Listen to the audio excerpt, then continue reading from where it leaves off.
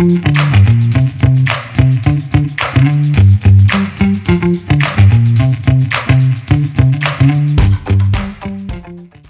listening to The Running Public. From marathoners to mud runners, we all have the same goal: get to the finish line faster. That's right. This podcast is for you guys, The Running Public.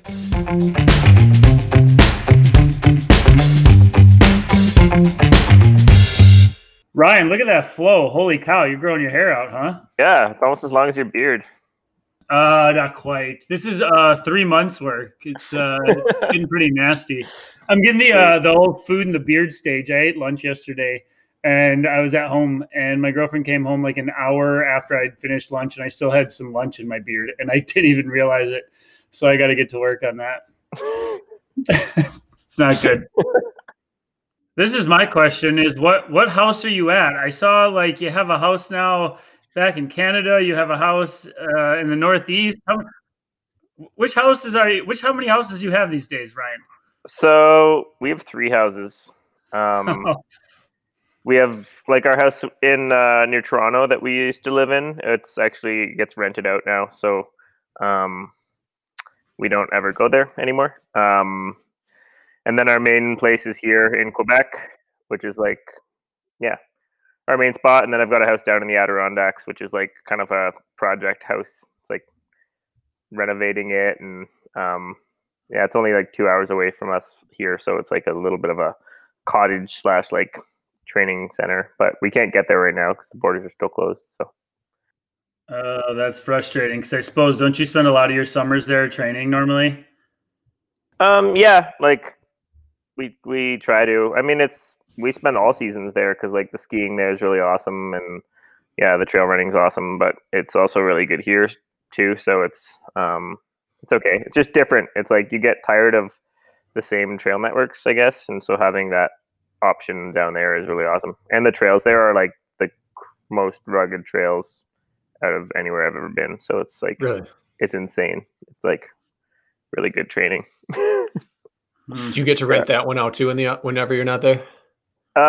We will. That's the plan. Once we're done all like the renovations, so we're like about 80% done that. So Nice. We recently had this conversation actually in our episode that we released today about like what people should do in training up to like potentially West Virginia and all that. And we said people were in one of 3 camps. They were either in the camp of doing completely epic shit right now and they need to recover from it. They're either, out of shape, or they're somewhere in between. And I referenced something I wanted to ask about right away is you just got done with this crazy Mount Everest ascending and descending, like world record, if I'm not mistaken. Is that right? Yeah. What the heck inspired that? So actually it's like pretty popular in the cycling world right now, and especially with COVID, it's kind of like had this like 400% like increase in number of people doing it.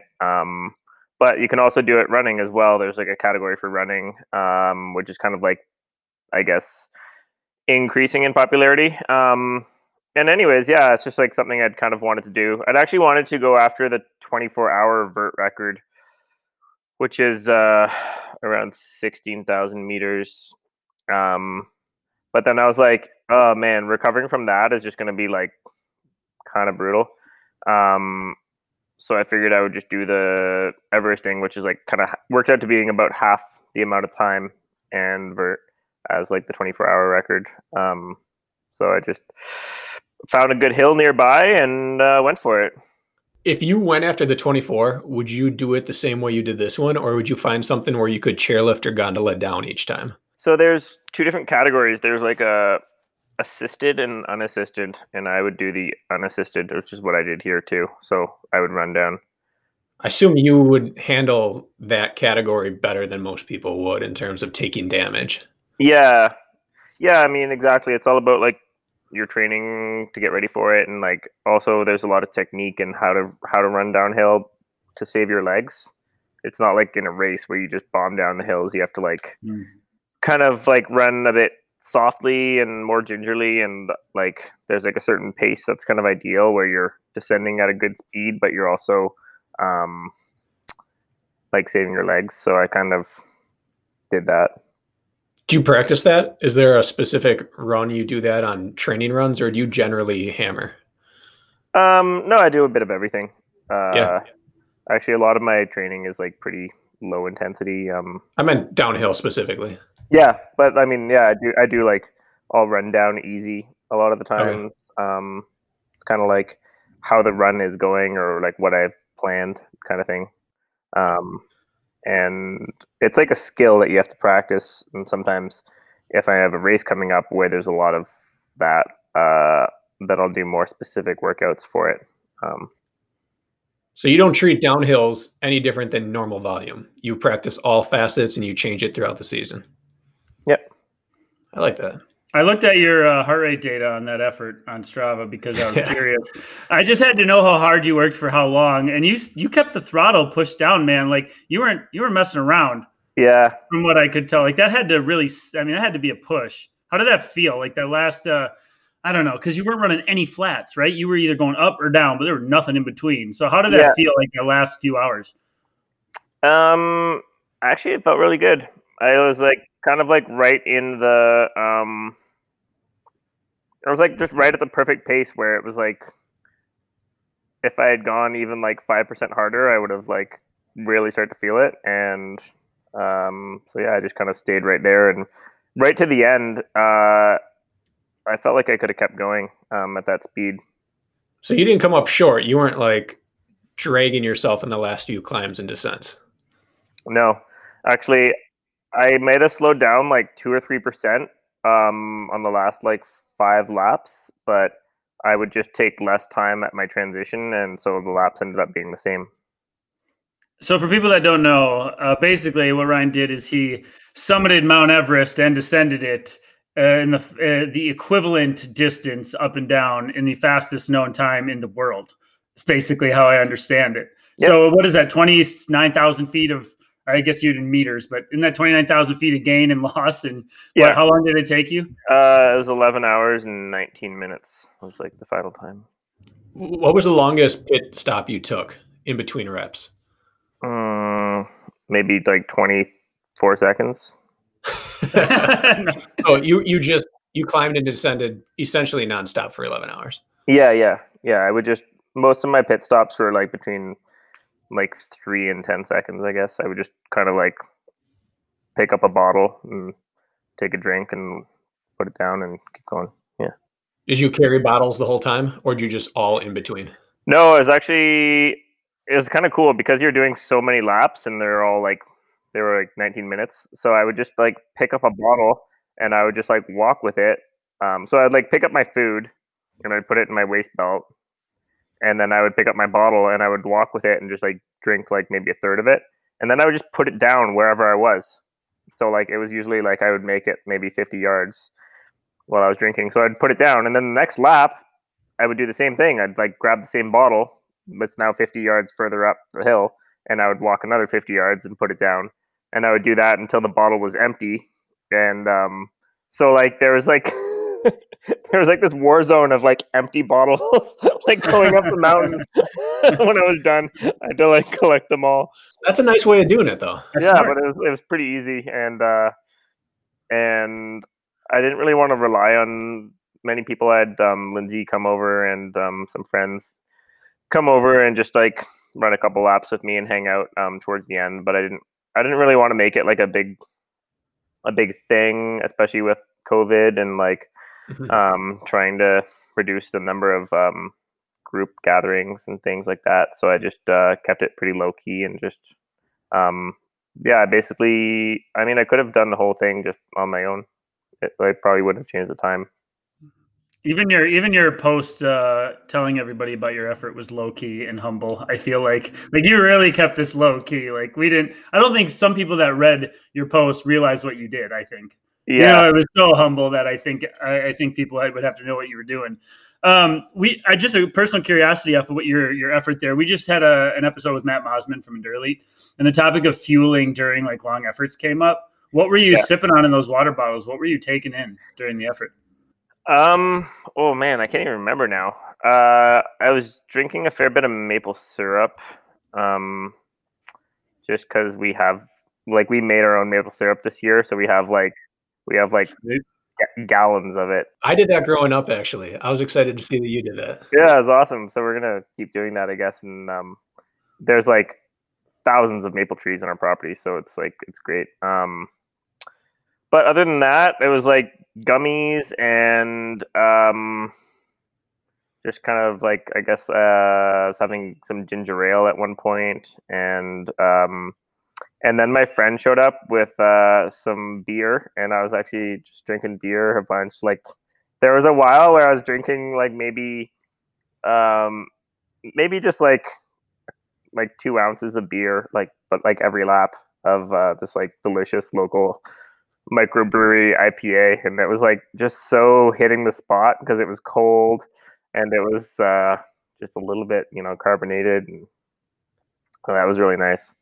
We got to figure out if there's some science behind that, because Mark Botras, who won the Ultravirus, had like 5 or 6 IPAs in his effort throughout amazing. The Ultravirus. Yeah, I think it was like he was having one an hour for the last I don't know 6 hours, and he was drinking like 8% alcohol, like tall boy, like 16-ounce cans. Yeah, and he said he felt fantastic. So I'm wondering if this is like, I don't know if maybe I just have been in the dark on this, or is this like something that a common practice for you, like ultra guys, or what? Yeah, I don't know. I mean, for me, there's always the limitation to doing something like that would be access. Like normally if I'm running an ultra, you're like way off in the middle of nowhere. So you're like, you can't have access to like a cold, unshaken up like beer, because like it's just impossible. Yeah. But because it was like a lap format, like it was easy, and it was awesome. It was super tasty, and like I guess there's some calories there, and it was like nice in your stomach. It was really good. Actually, my first ever 24-hour race I did on a unicycle, and that was your first 24-hour race? Yeah, and I think I was like 19 at the time, and I just would fill my Camelback with beer, and I just drank beer the entire race, and yeah, I mean, I don't recommend it because I was pretty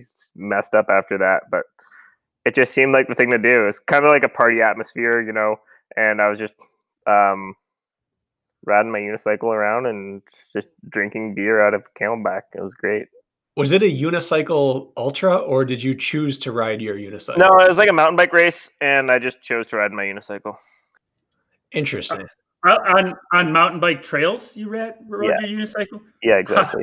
Did that get sketchy after several hours of beer Camelback?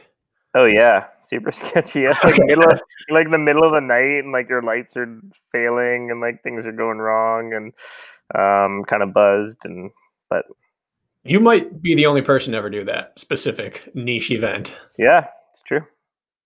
So I have 2 more questions about we didn't come here to talk about the Everest thing, but no, we didn't. I have 2 questions now that we've done it. First of all, did you have any longer pit stops? Like, did you go to the bathroom throughout this or change shoes ever?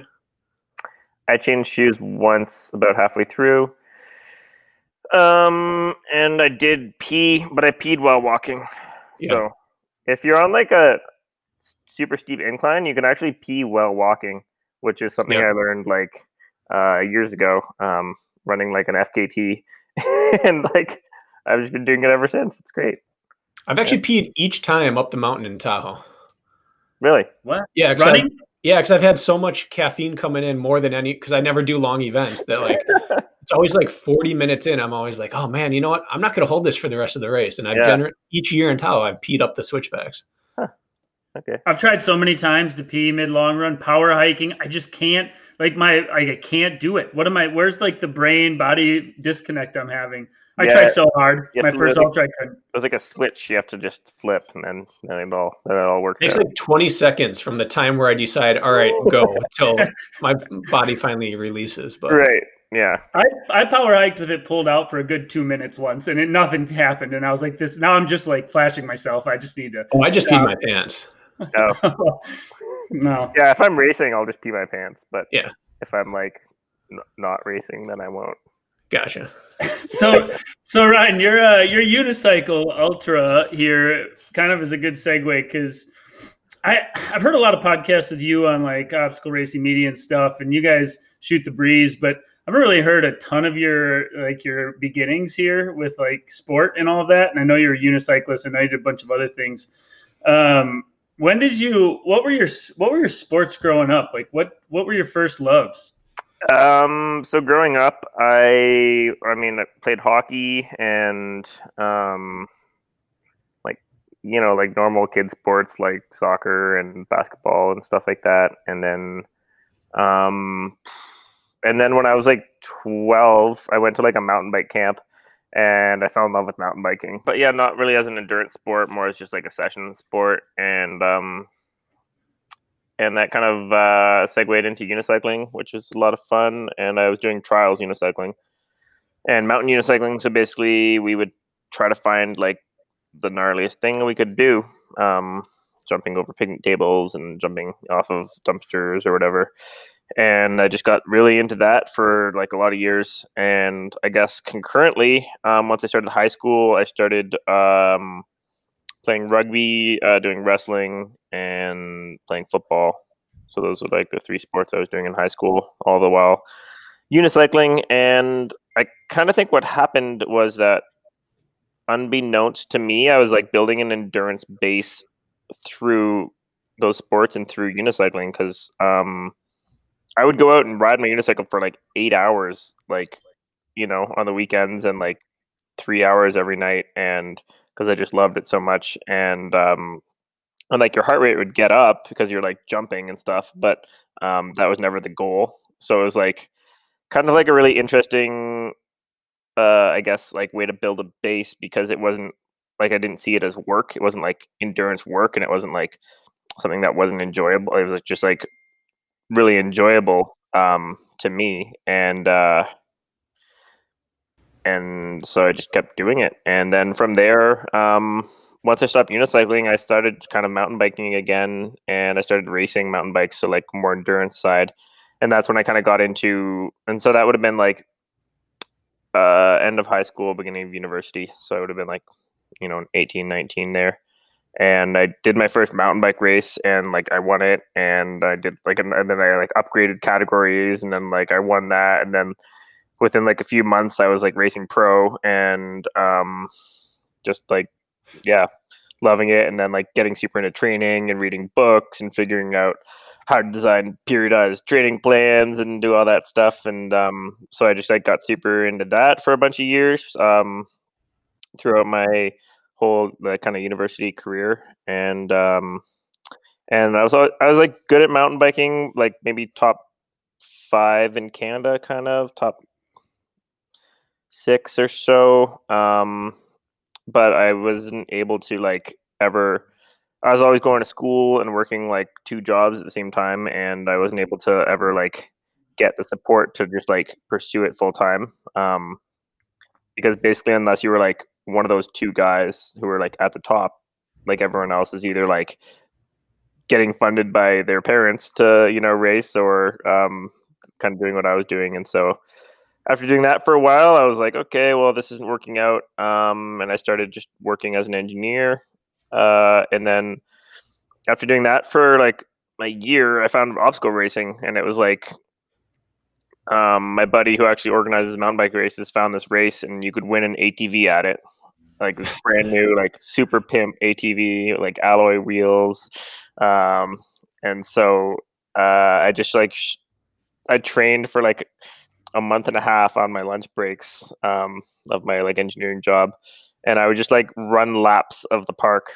I'd like run these like, it was like maybe 400 or 500 meter laps, and every lap I would like jump over a picnic table, and I would just like do that for like an hour, and just like, and then I would like, some days I would do that, or some days I would like jump over a fence every lap, or like something like that. And then I showed up at this race, and I won, and won the ATV, which is sweet. And then after that, I like I don't know, 6 months later, I was like, oh, I'll do this World's Toughest Mudder thing. So I like did that and won that, and then it was kind of like a slow progression from there into like Spartan racing and stuff, because I didn't even know, like, I still didn't know even that Spartan racing was a thing. It was like, I don't know. I guess unless you're like in that world, like you don't, it's easy to just be completely clueless about it. And so I Right. eventually got introduced to it and did like 1 or 2 races before World Champs in Vermont that year, 2014, and then showed up there, came second, and it kind of just went from there, I guess.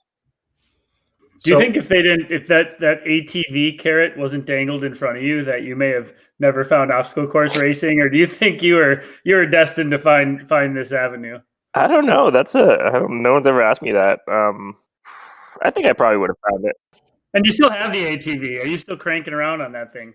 No, I didn't. I never even rode the thing. I just sold it and I bought a mini excavator and started a trail building company with it. So I like never even put gas in it. So like I sold it for like $9,000 and to date, it's like top 10 most expensive prize money you've ever won. yeah, exactly. First race, it was 23 minutes long. The race, That's yeah, cool. it was awesome. There's rumor that you were a stud wrestler in high school as well. You kind of glossed over some of how you did, but were you a successful wrestler? Yeah, I mean, I only wrestled for 2 seasons, and I was like 5th in the province. And like, I mean, it was the biggest province in Canada. Definitely the most. So like OFSA, it's called, is like the big competition, and I was like 5th in that.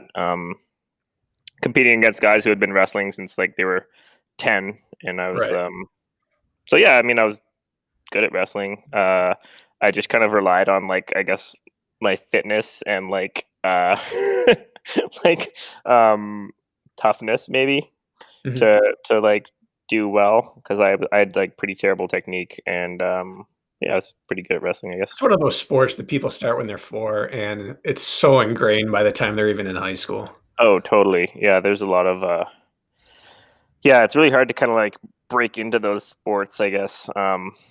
Yeah, and I started wrestling in grade 11, so I wrestled for like grade 11, grade 12, and that's it.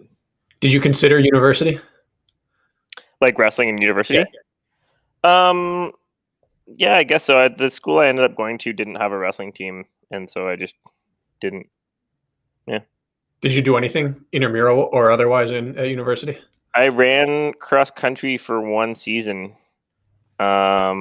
which was pretty funny because I thought cross country was going to be like cross country mountain biking, like running on mountains and like jumping off of like, like ramps and stuff, and then Off-road track is what it turned yeah, out. yeah, totally. And they show up and we're running on golf courses, and I was like, "The hell is this bullshit?"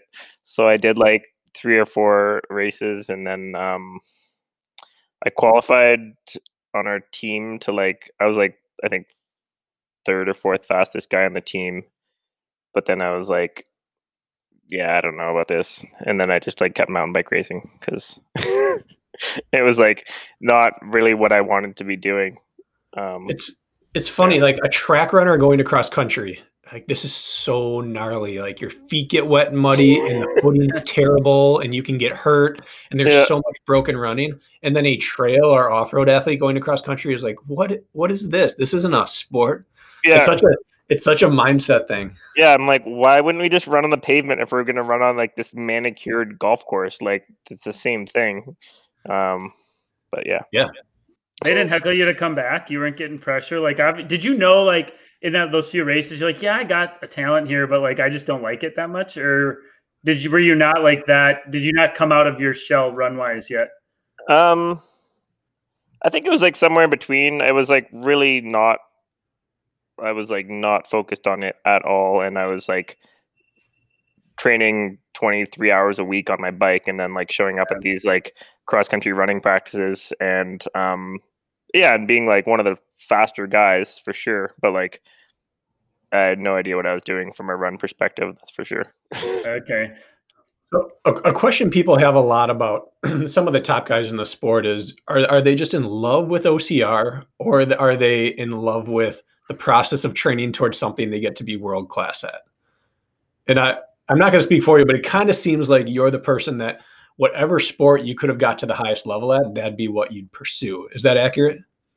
Um, I think so. Yeah, actually, I think that for me, also OCR kind of like embodies what fitness should be. It's like it's kind of like if you wanted to design the athlete who could do everything and who could excel at any sport and who could kind of show up at any event and do really well, it would be the OCR athlete. And there's like a certain appeal to me in that, because I can take that training and I can do whatever. I can go, I can do whatever. Yeah, that makes sense. So, and also it's just, I guess, like you said, suited my history and my body type really well.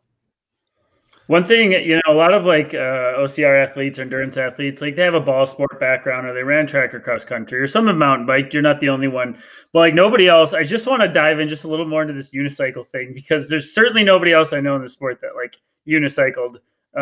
Definitely not unicycled ultra races on mountain bike trails. Like, what the heck was going? Like, you competed in unicycling and you went around, like you trained as a unicyclist, and this is what you woke up thinking about and went to bed thinking about at a certain period of time in your life? Oh yeah, so like there's a community within unicycling. So like for most people, they pick up a unicycle. Most people don't even learn how to ride it because they can't stay on a task that long. For like the 10% of people who learn how to ride it, they just like get as good as like being able to get on it and maybe ride down their block and stuff. But there's like this, out of those people, there's like another 1% of people who actually like take it like all the way. It's like as much as you can do on like a skateboard, you can do like on unicycle or on a BMX bike or on figure skates. It's like you can do tons of tricks, and you can like jump 3 feet in the air, and you can do 360s, and you can do like essentially what a kickflip is. And then you can do it over stairs, and you can grind handrails, and like, so like there's like a never ending like list of things you can do and learn and progress and things like that. And yeah, there's this whole world of it. And yeah, I would go to competitions. I was world champion a few times in like trials and mountain unicycling, and high jump. I used to have the world record for high jump on a unicycle. It was pretty cool. And so yeah, it was just like a avenue for like progression, I guess, for me. It's funny that most of us get to obstacle course racing and we kind of like apologize to our runner friends or trail friends when we get there. It's like this weird niche sport. Like, don't worry about it. Like, I don't take it too seriously. Coming off unicycling, this was a less niche sport for you than what you were used to.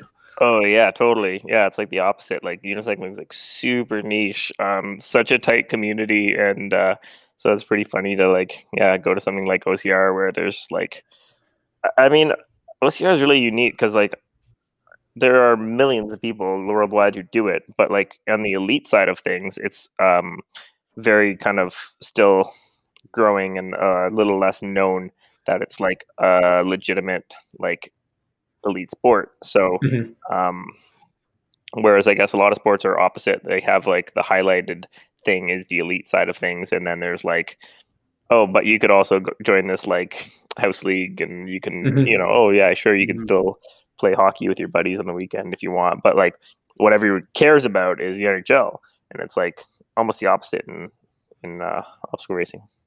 It's interesting. I saw you for the first time, I think, at what was that called? Hobie Call's Extreme Nation. Yeah, and I didn't know who you were, but you brought a buddy down and you did the open race and the team race. And so afterwards, we all kind of realized very few people at that time were coming into the sport showing any type of like potential, but you checked a lot of the boxes for people we had to be worried about. So we all went home and researched you, and I found that YouTube video of your, like you waking up out of bed, like spooning your unicycle and then going out, like doing all that stuff. So it kind of opened my eyes to that. So we knew you were going to be someone. We didn't think this is what you'd become. Right. But it was interesting coming up. Like you almost had to have an oddball trait for us to take you seriously coming into the sport. It was like Max King comes in and he's the scariest person you could see on a trail, but no one really took him seriously because you just knew he's probably not going to come back. Right. But when we found your video, we're like, oh, this guy will embrace something weird. Like he's going to come back. He's got weird written all over him. Yeah. And you kind of have to have that. Otherwise you're not going to go out and like practice a crawl and practice a carry. So it was interesting seeing that. Roll on your lawn to get really good at not being dizzy. Yeah, that's not something that you do unless there's that little bit of I can embrace some weird stuff. So Yeah, totally. that was our red flag. Like we knew about your treadmill challenge, we knew about your summer death race, but it was the unicycling. Like, oh shoot, there's that one missing component that he has. That's not good. I'd have rather seen that you had qualified for like Olympic trials than that you were good at unicycling. Right, that's funny. That guy you brought down to Canada, I always kind of assumed you were going to bring him back at some point or someone like that.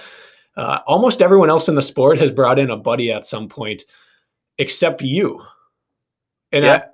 I don't really have a point there other than that. Like, is there no one around you that embraces what you embrace, or is it that you live a certain life? I mean, I guess you brought your now wife. I did bring Lindsay in. I mean, yeah, she's done okay. But yeah, I guess you've brought the best companion in. But outside of that, like, is there just no one around you that has embraced it, or is it just like no one cares up where you live?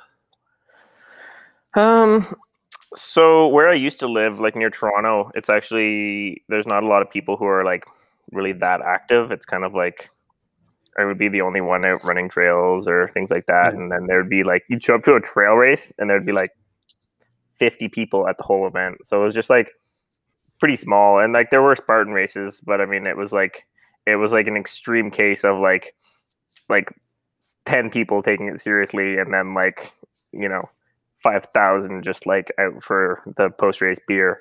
Yeah. I mean, like all my friends are like super fit. I mean, Lindsay used to live with myself and two other friends, one of which was the guy that I brought down to the race.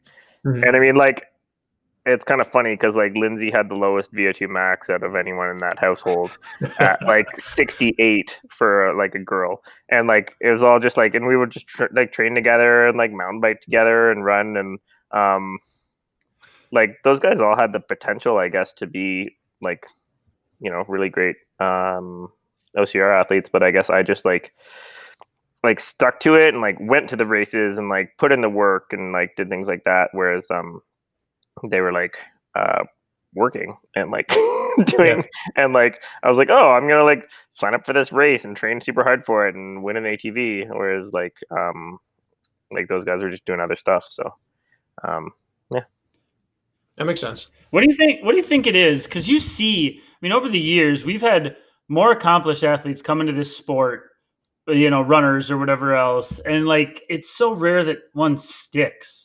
Like they come, they take their lumps, and 9 out of 10 times they just leave with their tail between their legs. Why is that? What do you think it is? Is people they've already worked hard for success and they don't want to start back from the bottom? Or what do you think it is? Because it sounds like your household was full of guys that could have been decent if they wanted to. Like, what are we missing here? Yeah, I mean, I think we have the prize money. I think the perfect example of this is like Lance Armstrong coming to Spartan Race. Like he's like a massively accomplished cyclist and probably one of the better or best endurance athletes of our time. Does a Spartan race and gets obliterated. 72nd. I think he took 72nd in the elite wave. Yeah, like that guy is a walking ego. So like he's not going to come back and get his like his ego smashed again when he's already like won the Tour de France. Like it's like like what's the point? Where's the incentive?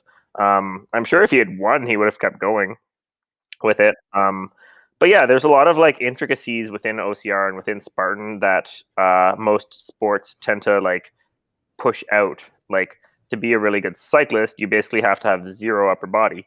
So and because it's like all about power to weight and it's all about your endurance engine. So like these guys lost the ability to do a pull-up like 20 years ago. So you get them on an OCR course and they just can't do it. And it's like that across the board. It's like any sport usually like kind of favors like one set of muscles or one set of motions or things like that. And athletes, there's not a lot of complete athletes, I think, at the high end. Because the amount of work that it takes to become an Olympic rower or whatever it is negates them from doing other things. And it's also like a lot of coaches, like if you're an Olympic cross country skier and you're like, yeah, I'm gonna go and I'm gonna like go rock climbing this weekend, like your coach would be like, nah, you're not going rock climbing. Like we can't risk you breaking your ankle. And I guess for me, I've always kind of lived I've always like hated that mindset. I'm like, man, like I'm not gonna live my whole life just like afraid of getting injured. Like I think you can take reasonable risks in your sport and like not do stuff like I wouldn't go free solo El Cap or anything because that's like way beyond my scope and like massive potential for injury. But I'm gonna go mountain biking still, and I'm gonna like do stuff like that, and I'll go. Someone asked me to go White River rafting, sure I would go. Like it's part of living. How does a guy then who's so focused on mountain biking come right into OCR ready to go? Like, what were you doing in your life that had set you up? Because if you were the typical mountain biker, yeah, there's more core strength involved in others' upper body, a little bit more than like a road cyclist. But how did you make that transition so easy then? What were you doing that others weren't? Well, I mean, actually, as a mountain biker, I always had a bit more upper body strength than people I was competing against. And then I was actually doing a ton of trail building, which is kind of like very physically intense, and just doing things that involved my whole body like all the time. And then I started running like quite a bit towards the end of my mountain biking career. My buddy was like, hey, let's go run this 50-mile trail. And I was like, sure, that sounds really fun. So I just like ran a bunch to get ready for it. And I would like go out on the weekends and run a marathon. And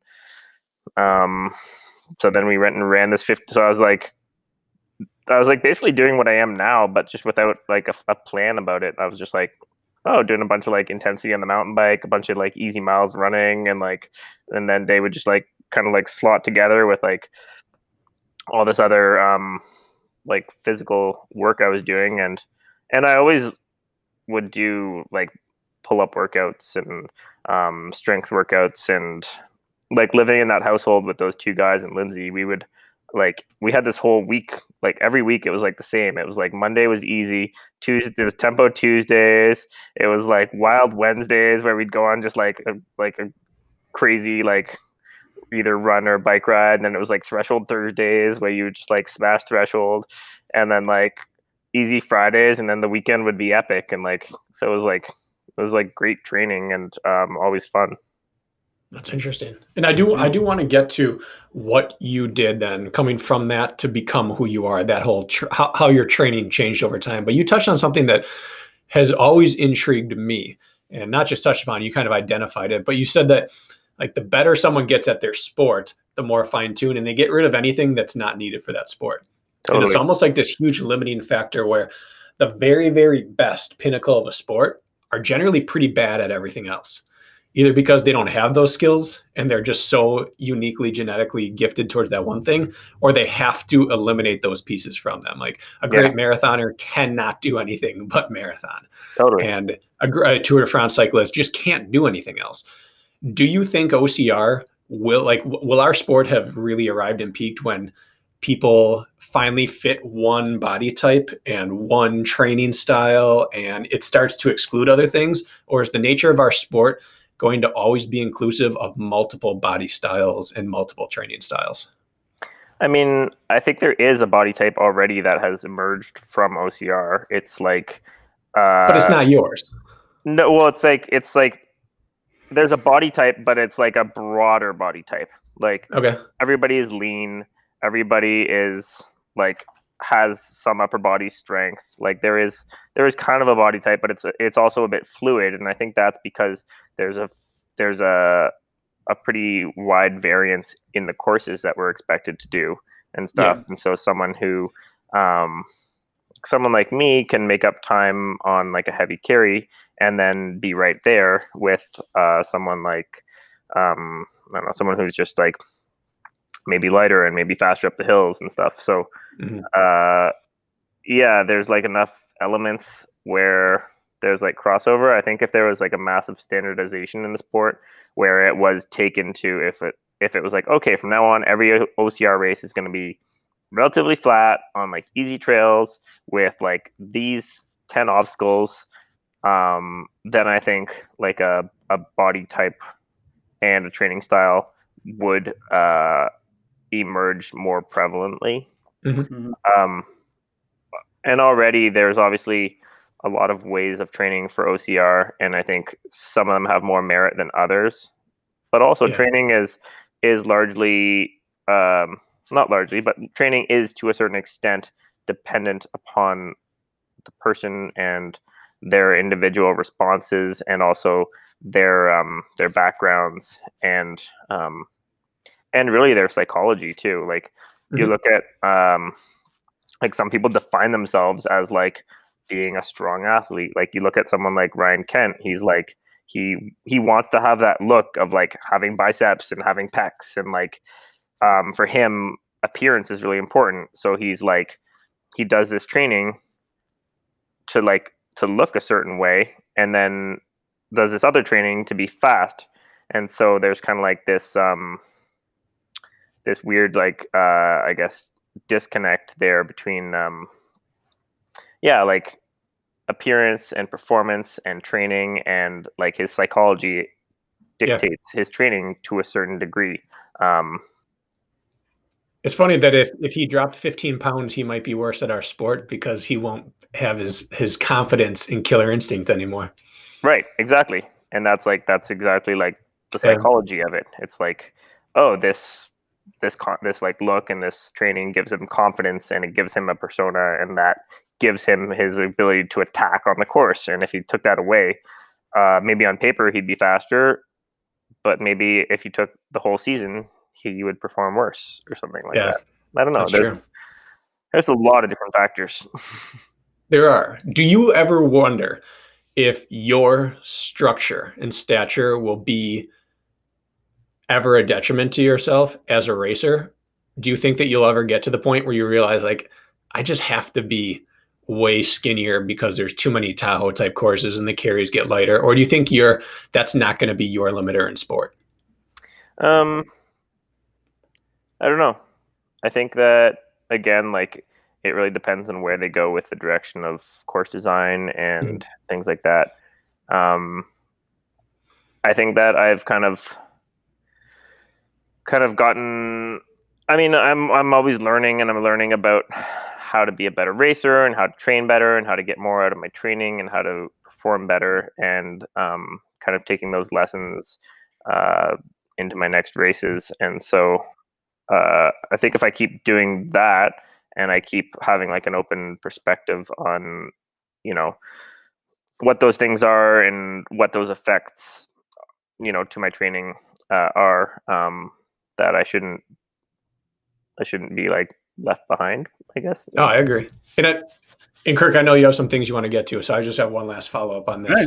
Because I've always been curious, because you are the single most consistent person in the sport. And I think you have the greatest range our sport has ever seen, but you also are one of like the 3 or 4 body outliers. If you were to take our whole sport and plug them into cycling or triathlon or running, you would be one of the people that the experts, quote unquote, would be like, well, this guy can't be good at this. Right. Because you have that look. So I guess my final question with this is, if our sport did get more standardized, and I'm not leading anywhere with this, I'm just truly curious. If our sport got to the point where you had to choose, like, I have to look like VJ, or I have to look like Mark Batras, or I have to look like any one of the really, really lean, thin runners, would your love of sport and competition drive you to become that? Or would you say, would that be a deal breaker to you? Like, no, I'm going to go keep living the lifestyle I want and pursue something different. Yeah, I mean, honestly, I think that if it came down to that, I think that it would change I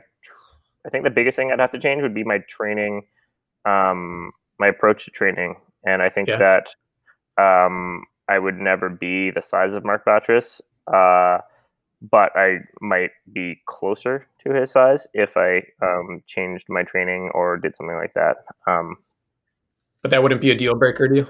No, I don't think so. Okay.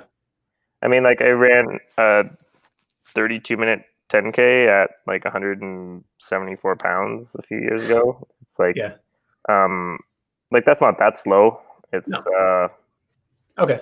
Now you don't, if I'm not mistaken, I've seen you I think, post about this, or maybe it was a brief conversation we had, but you don't touch weights, do you? Not really, no. Yeah, like if you wanted to be the size of, let's say, Hunter McIntyre, it's like you could give you 6 months and a barbell, and you might get yourself there. Is that correct? Like, aren't you predisposed to being like a bigger, muscly guy, and this is like a small version for you? Yeah. I mean, I do. I almost do. The only weights I touch are for like injury prevention, mobility, those kinds of exercises.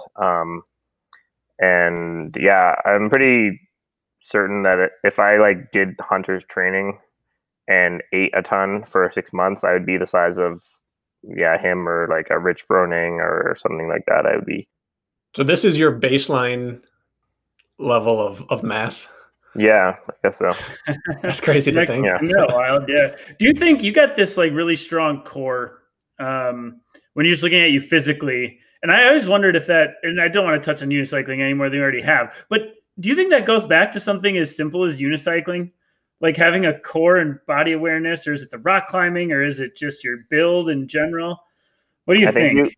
I think you hit on it there with body awareness. I think that years of competing unicycle trials gave me a really good body awareness through time and space. Like if I'm airborne or if I'm running, then that relates to like technical running, that relates to going through obstacles, that relates to how to apply musculature in an efficient way at a specific time. And that's like a more of a neurological learned thing. I mean, any core strength that I would have had 7 years ago from doing tons of unicycling has long since left me, and it's like replaced with whatever core strength I have from running and from doing core exercises and from biking and things like that I still do a lot. But I think the neurological adaptations that I would have had doing that would still be around. Okay. You said something. So you went to university, and then you went to school all of whatever 4 years there, and then you went to like the regular workforce right after that as an engineer, right? Like you completed school, went on to be an engineer. Yeah.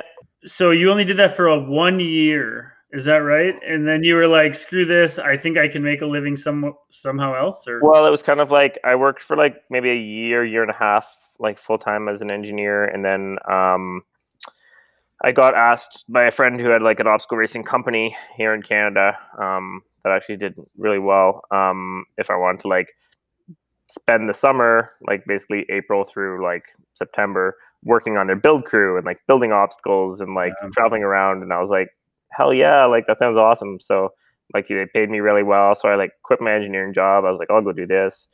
And then fall came around and they were like, oh, we really want you to come back and work engineering. So I like would do that, and I'd go back and work there in the winter, and then I opened my own trail building company in the summers. So I was like kind of like doing that. I would like build obstacles and like build trails for people and stuff like that, and things like that.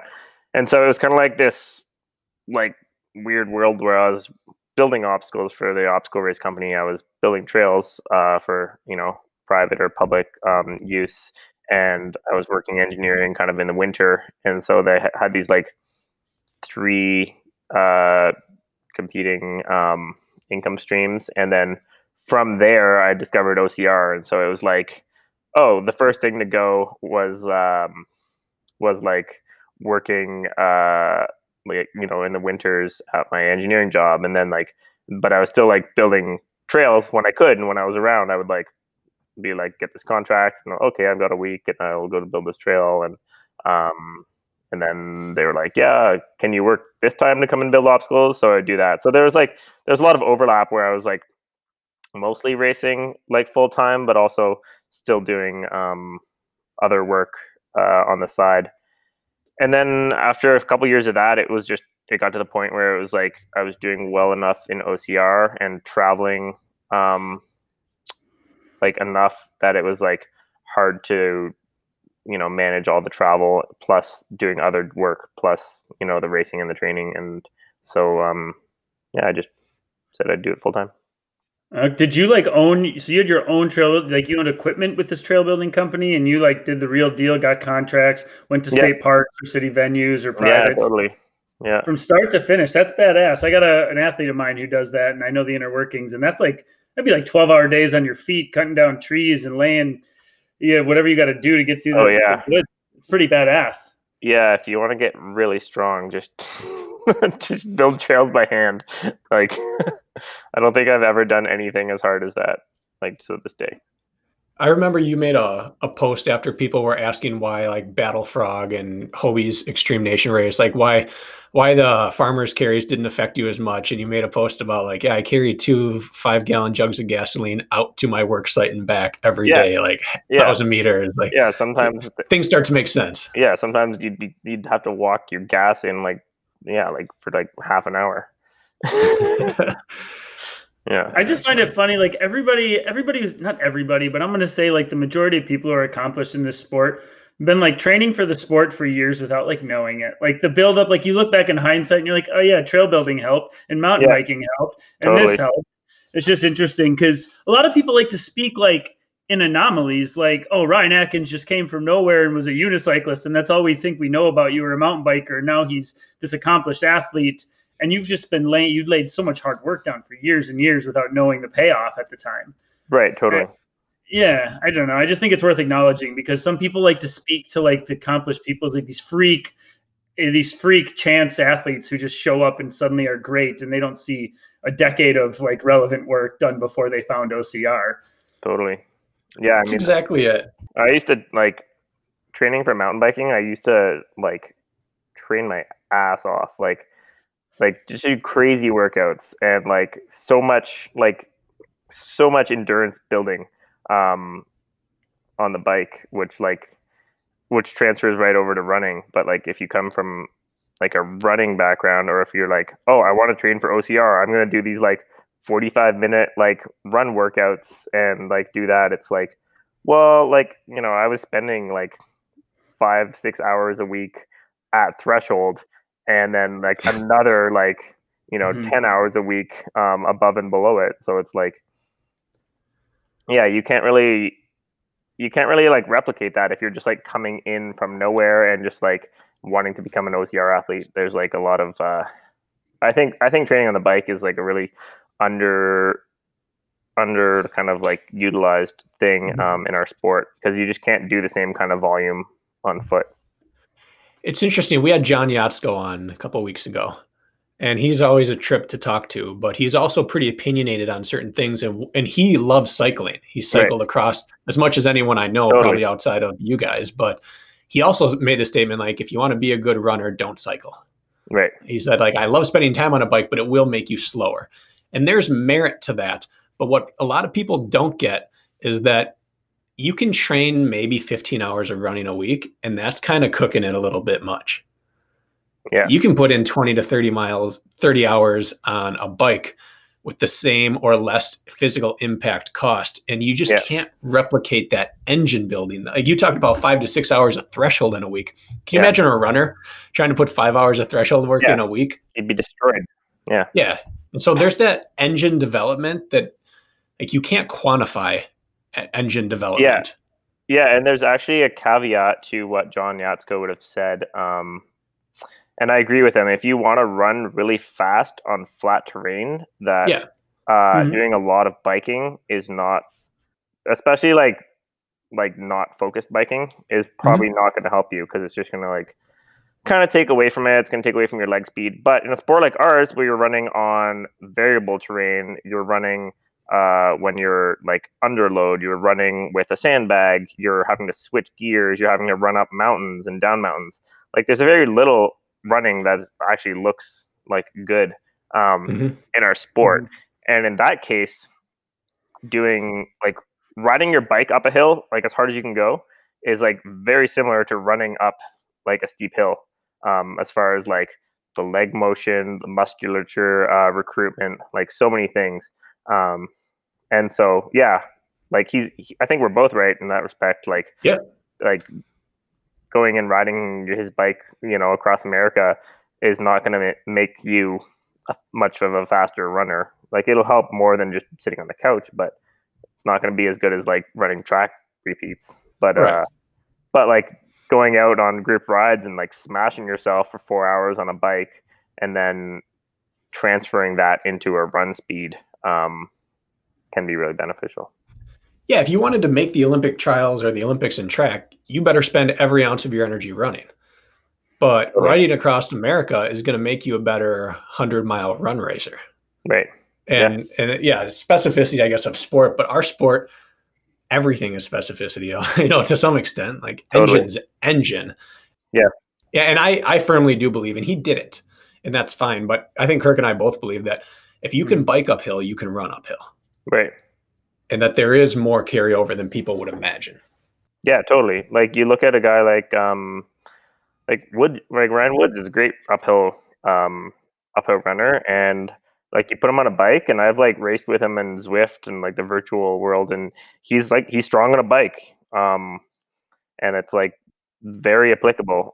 There's actually a runner who used to race on the track out of Canada who was like, I think he's like a 4-minute miler and like awesome, really good runner, and he switched to road racing. His name is Mike Woods. He switched to road racing, and now he races like Tour de France level. And like he literally just took his like engine from running like tons of track, but like and some getting injured, and just like it transferred like right over into like world tour level road cycling fitness. And like you watch him ride up a hill, and it looks like he's running. Like when he stands up out of the saddle and starts rocking, it looks like he's running, and it's pretty cool. So like there can be a lot of transfer. Yeah, and like from a personal standpoint, I took the opposite route to get here that you did. We both played multiple sports, but then I went to university and I worked for 4 minutes, 4.5 minutes max, on the track for 5 years. Yeah.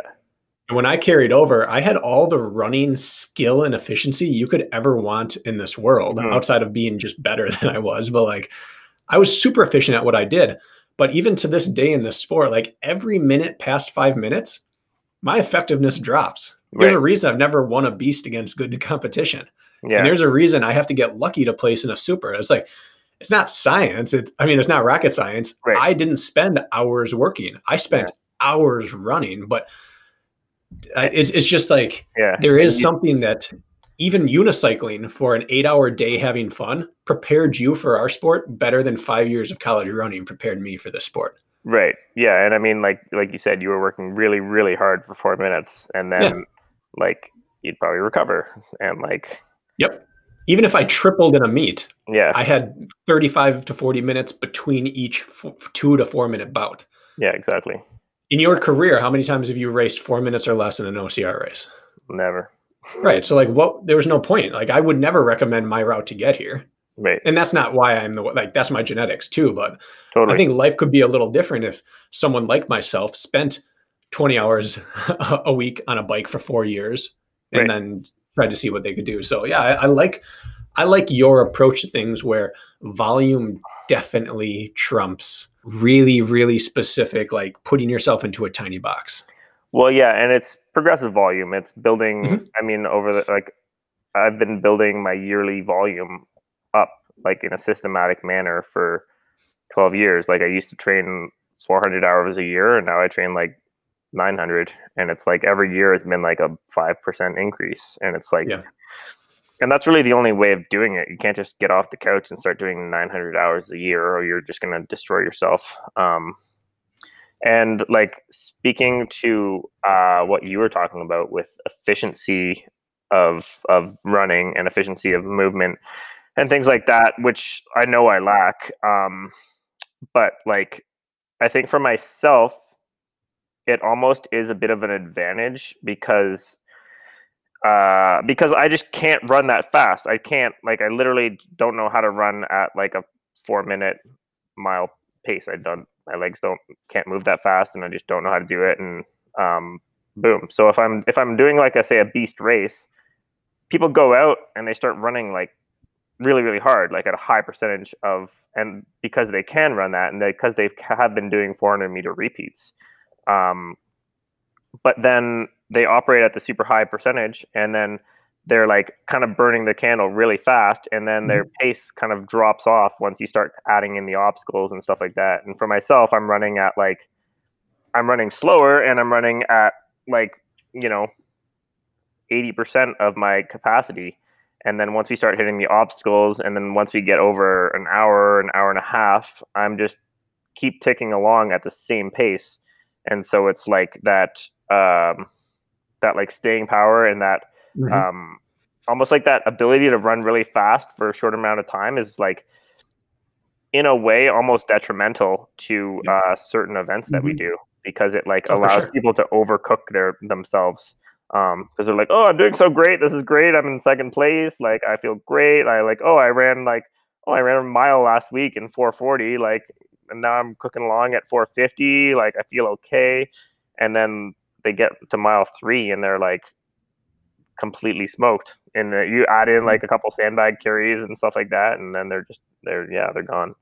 So, but you could chalk it up as well as, I mean, I would say, 1, being a master tactician, 2, you probably know your body pretty damn well at this point, don't you? You're a student of your own body's performance. So yeah, I would assume that's some wherewithal too, isn't it?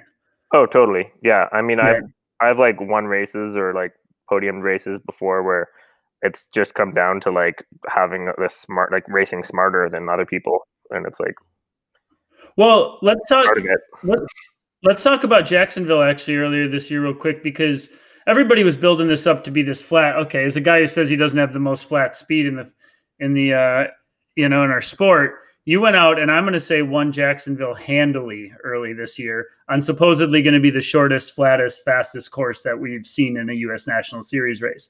I don't think that, as good as you are, and you never should bet against Atkins, as most people have learned, how you still went out and won with pretty, with authority.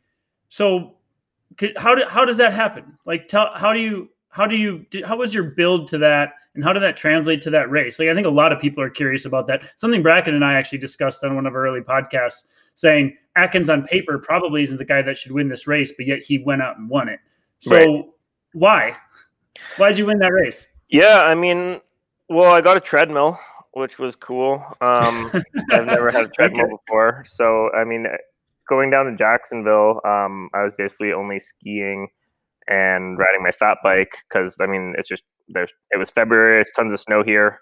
So I started running on the treadmill like 3 times a week, and just doing basically running the pace that I thought I'd need to run at Jacksonville, and like dividing those paces up with other work and with some strength and with some carries and with some pull-ups and things like that. And I just basically, like, running on the treadmill really sucks, but it's also effective, and it's also kind of was my only option, because like there was like 3 feet of snow outside. All the roads are covered in like either snow or ice. So like you just can't run fast when there's ice and snow on the roads outside. So I just run on the treadmill, and then I was doing just a ton of skiing. And we came to the race, and I was confident. I was like, yeah, I know I can run like just over like a 3-minute kilometer pace, like pretty comfortably. Kind of like for 10K. And so I would just go. I would do the obstacles as best I could. I would do the carries as best I could, and then I was kind of like, every time I would get out in front, I wasn't really trying to get out in front. I would just like hit an obstacle and do it faster than people, or I would hit a sandbag and get a gap on the field. And so I would kind of like run at, say, 95% of what I could be running at. So I would just like settle into like maybe like a 3:20 kilometer pace. Sorry, I'm using kilometer paces. It's just that's right. So yeah, I would like settle into that pace, and then like someone like Kempson or VJ would like work their way back up, and I knew that every time they did that, they were like crushing themselves, and I was like super cozy, just comfortable. And then right after the spear throw, there was like this probably the longest running section on the run, and Kempson closed the gap on me and came around me, and I was like, all right, like I guess now is the time to like start racing. And so I just I passed him. I just like sat on him until we got to the bucket carry, and I was like maybe like heart rate 165, just below threshold, and I picked up the sandbag or the bucket and just ran it, and then I just kind of and that like totally broke him, and VJ was way back there, and so I just like kept it there and just raced to the finish, and it was like I don't know, it was just like a really controlled race. I was like in control. I never really had to work that hard in the race, and I was comfortable with the runs, and I was comfortable with all the obstacles, and it just worked out well for me. You were the only guy watching that race back. I was a ways behind you, a minute and a half or so, or two, but that looked actually comfortable in that race. And it actually kind of surprises me to hear, because that was, a junky race. There was a lot of uneven, like just slow footing, which is not like a treadmill. Yeah. So I would like to think that your strength as an athlete, like even like your mountain running translated to a sloppy course, your big underlying engine translated to that sloppy course. Totally. Would you credit more of your win there to that, or more of your win to like the specificity leading up on the treadmill and all of that? I mean, both for sure. I think the other thing that gets kind of maybe brushed under the carpet is like those guys, when we got onto that, like those like soft muddy sections, and I had a 10-second gap, like you have to work so hard to close those gaps in the mud, like running through like ankle deep mud, trying to oh, it's crazy to even go like 10%, 5% faster. He's burning like 30% more energy than me, and I was just like, all right, like go for it, and like kind of like biding my time. So yeah, there was like definitely tactics. There was leg speed, there was like underlying engine, and like you said, I guess like technical running abilities. Yeah. I watched that race with my wife, and coming off of the Z wall, I looked at her, I said, it's over.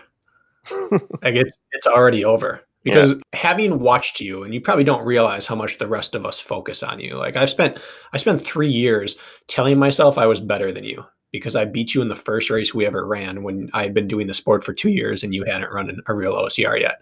But I beat you in that race, and so in my mind, I was better than you.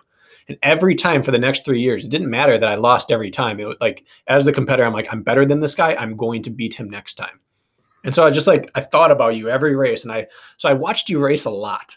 And I finally just had to admit, I'm not better than this guy. And I realized all the things you were really good at, because I spent so much time trying to be better at you than them. Right. From 2013 to 2016, I wanted to beat Hobie for the first 3 years and then beat you for the next 3. That's all my life revolved around for a while. I suddenly saw all those things in that race since I was watching from my couch. I just said, Lisa, it's over. You came off that with a 7-second lead. Yeah. And we instantly knew what was going to happen. VJ, Kempson, Woods, they were all going to have to, like you said, over rev to catch you.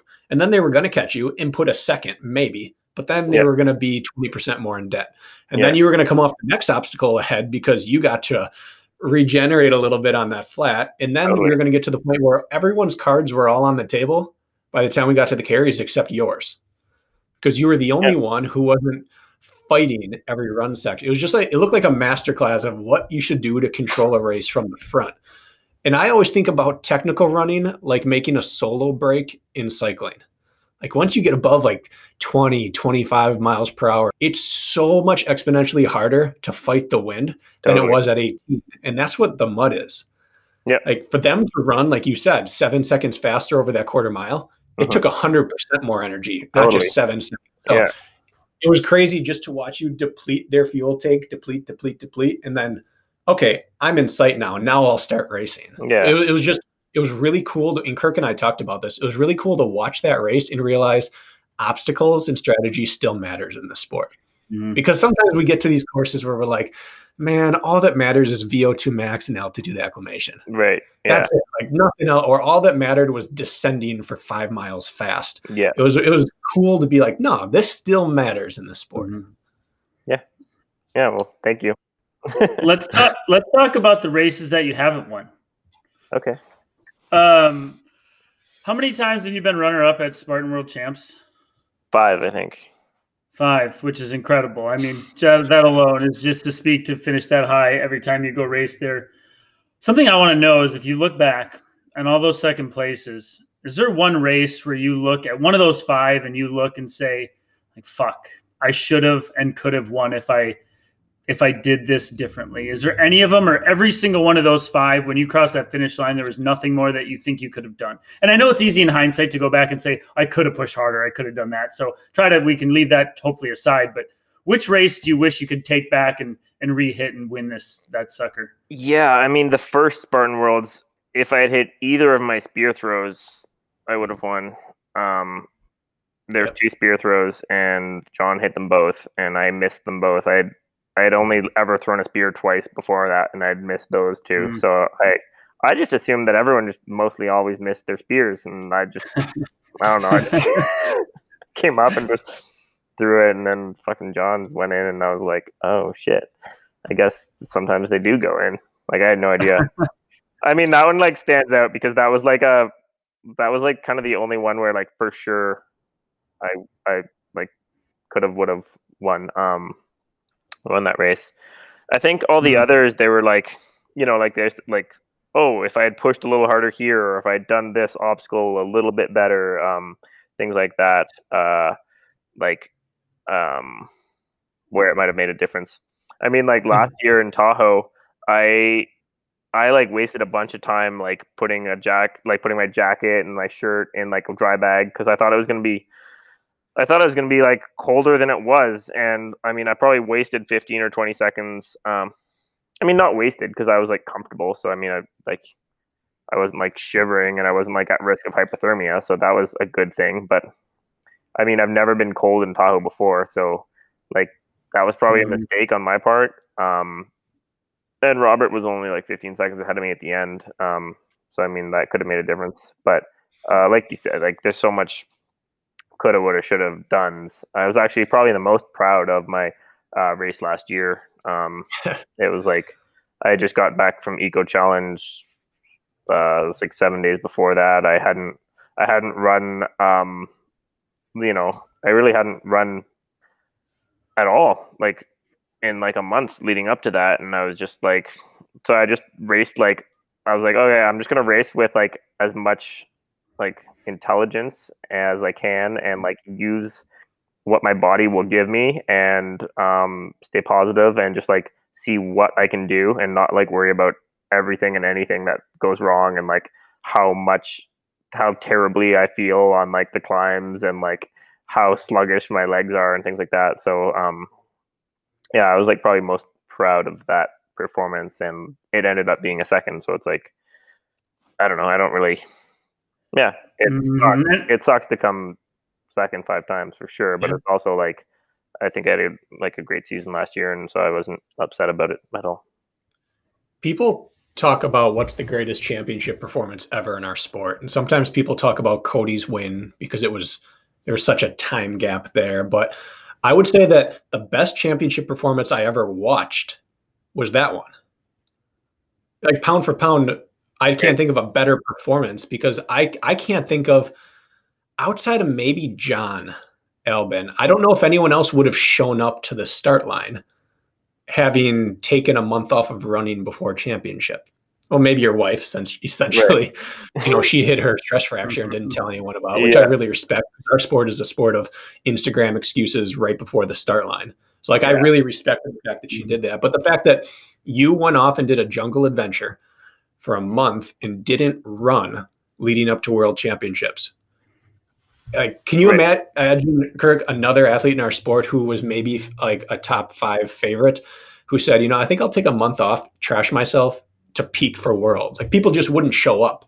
And if they did, there would be a lot of pre-race already excuses, and I didn't see any of that from you. In fact, I saw you lifting weights with Hunter McIntyre like 3 days before the damn World Championship. I was like, oh, Atkins doesn't give a shit about this race. He's already written it off. You're like heavy squatting at Hunter's ranch. It's like 3 days before the champs. It's like literally impossible to go and visit Hunter and not lift weights. Like, it's like an impossibility. Like he's like, damn it. He's like, oh yeah, let's go lift weights, and you're like, even though I never do this sounds great. Like, he's so psyched about it. Like, how could I say no? In the back of my head, I thought you'd definitely win if you went to squatted that day. That's what I thought. Yeah. I thought you'd win the world champs. There's this narrative in sports that the ultimate defining characteristic of a great of all-time athlete is championship wins. And I think that's a false narrative.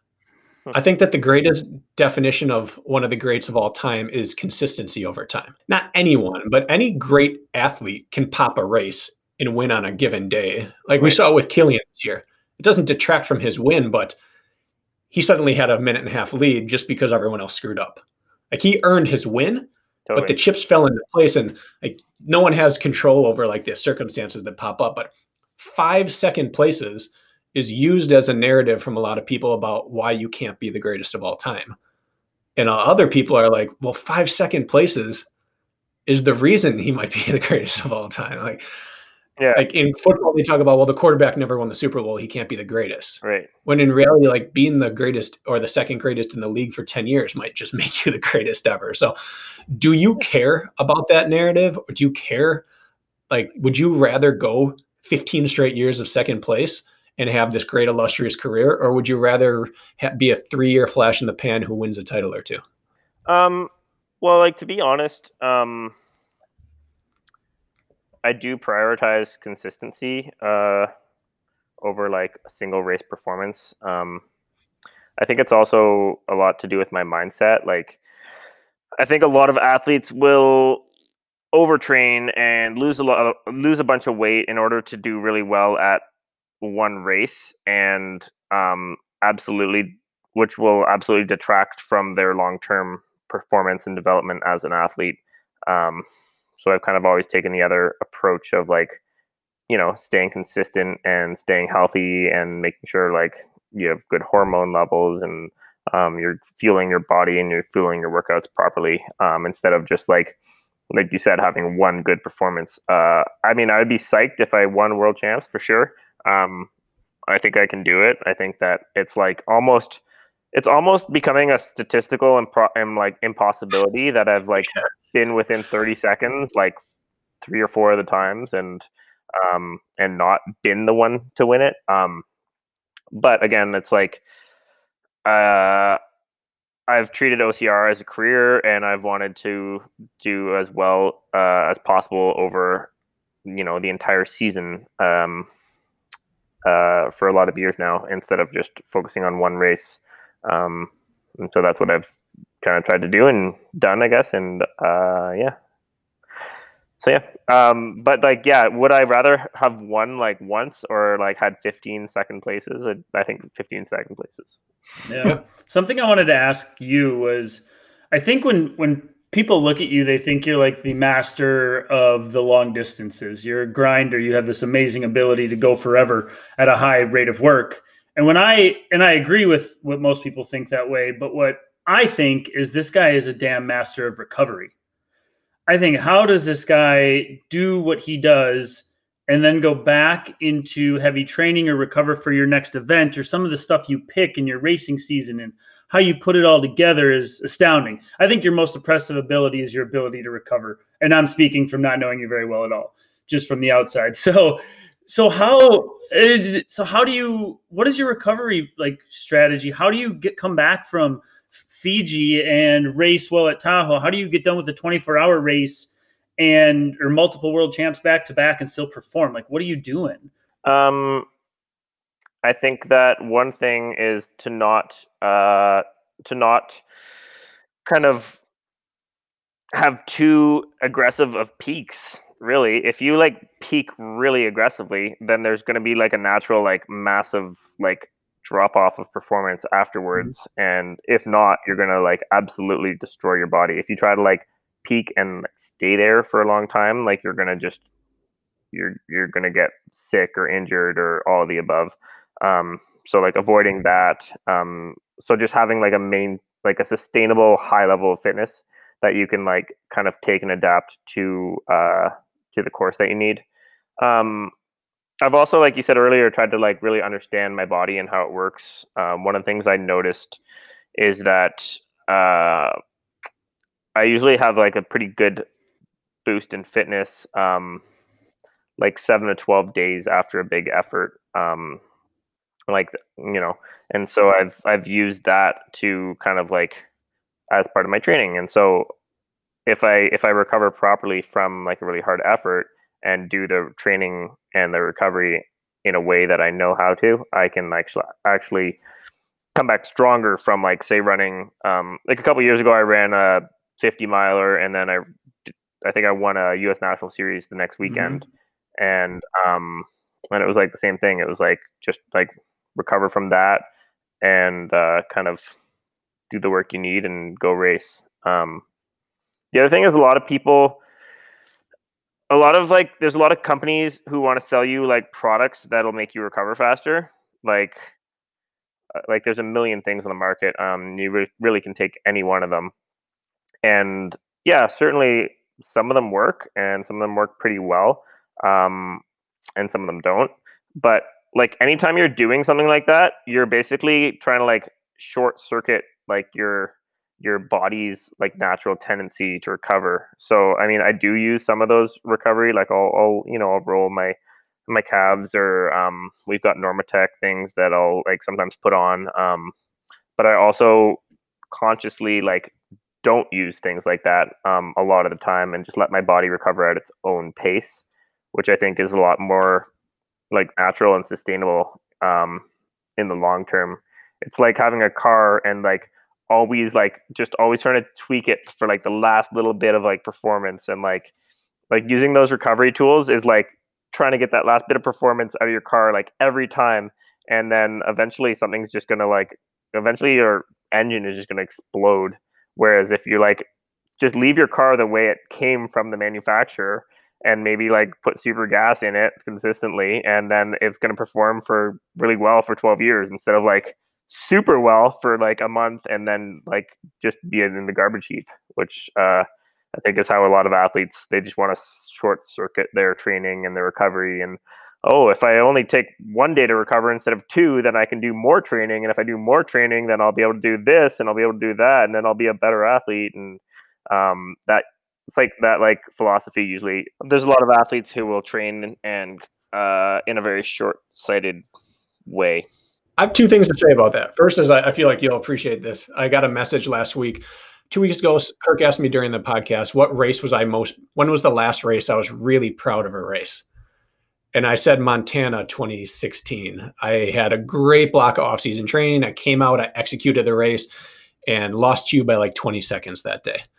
And I got a message afterwards like, man, I had no idea you were as good as Atkins that year. And I messaged back like, Ryan ran a 50-mile race 6 days prior to that race. Like the best race I ever had. We all finished the race like, oh man, we prepped and peaked for this, and Ryan is 6 days out of a 50-mile race. So I feel like that right there just kind of encapsulates your ability to regenerate and refocus and get back and race, which clearly is like 50% you're doing stuff correctly, but you also have this gift for that. But I think one thing that your lifestyle does that people don't necessarily credit you for is the amount of volume you do directly, in my opinion, dictates how you handle large efforts. Like the runner who's doing 12 to 15 hours a week of workouts, and a lot of them are intense, does not handle a 3-hour race the same way someone who does 25 hours of combined training in a week. And the amount of time on feet you spend and the pounding you can take without taking a huge level of pounding has to have a direct impact on your ability to regenerate after big efforts. Yeah, I'd say so. Ryan, I want to know, as we work on wrapping this thing up, obviously this season has been a little different than most because we haven't really had one. What are your hopes or plans for sort of the second half of the year as far as racing goes? Where's your head at with all that? Man, I am psyched to start racing again. I am feeling fit and strong and fast, and I just want to start racing.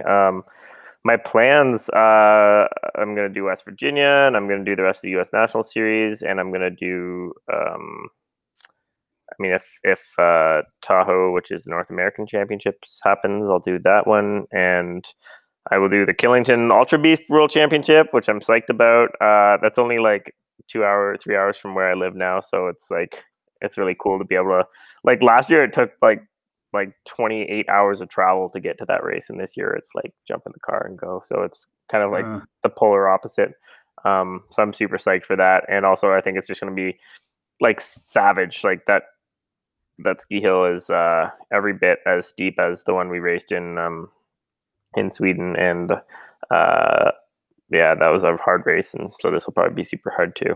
And then I want to ask you, what would you do if they decide to slap a U.S. National Series race in Killington the same weekend as a patch job? Because they're going to put two U.S. National Series races. Sounds like they're going to make up sometime after West Virginia.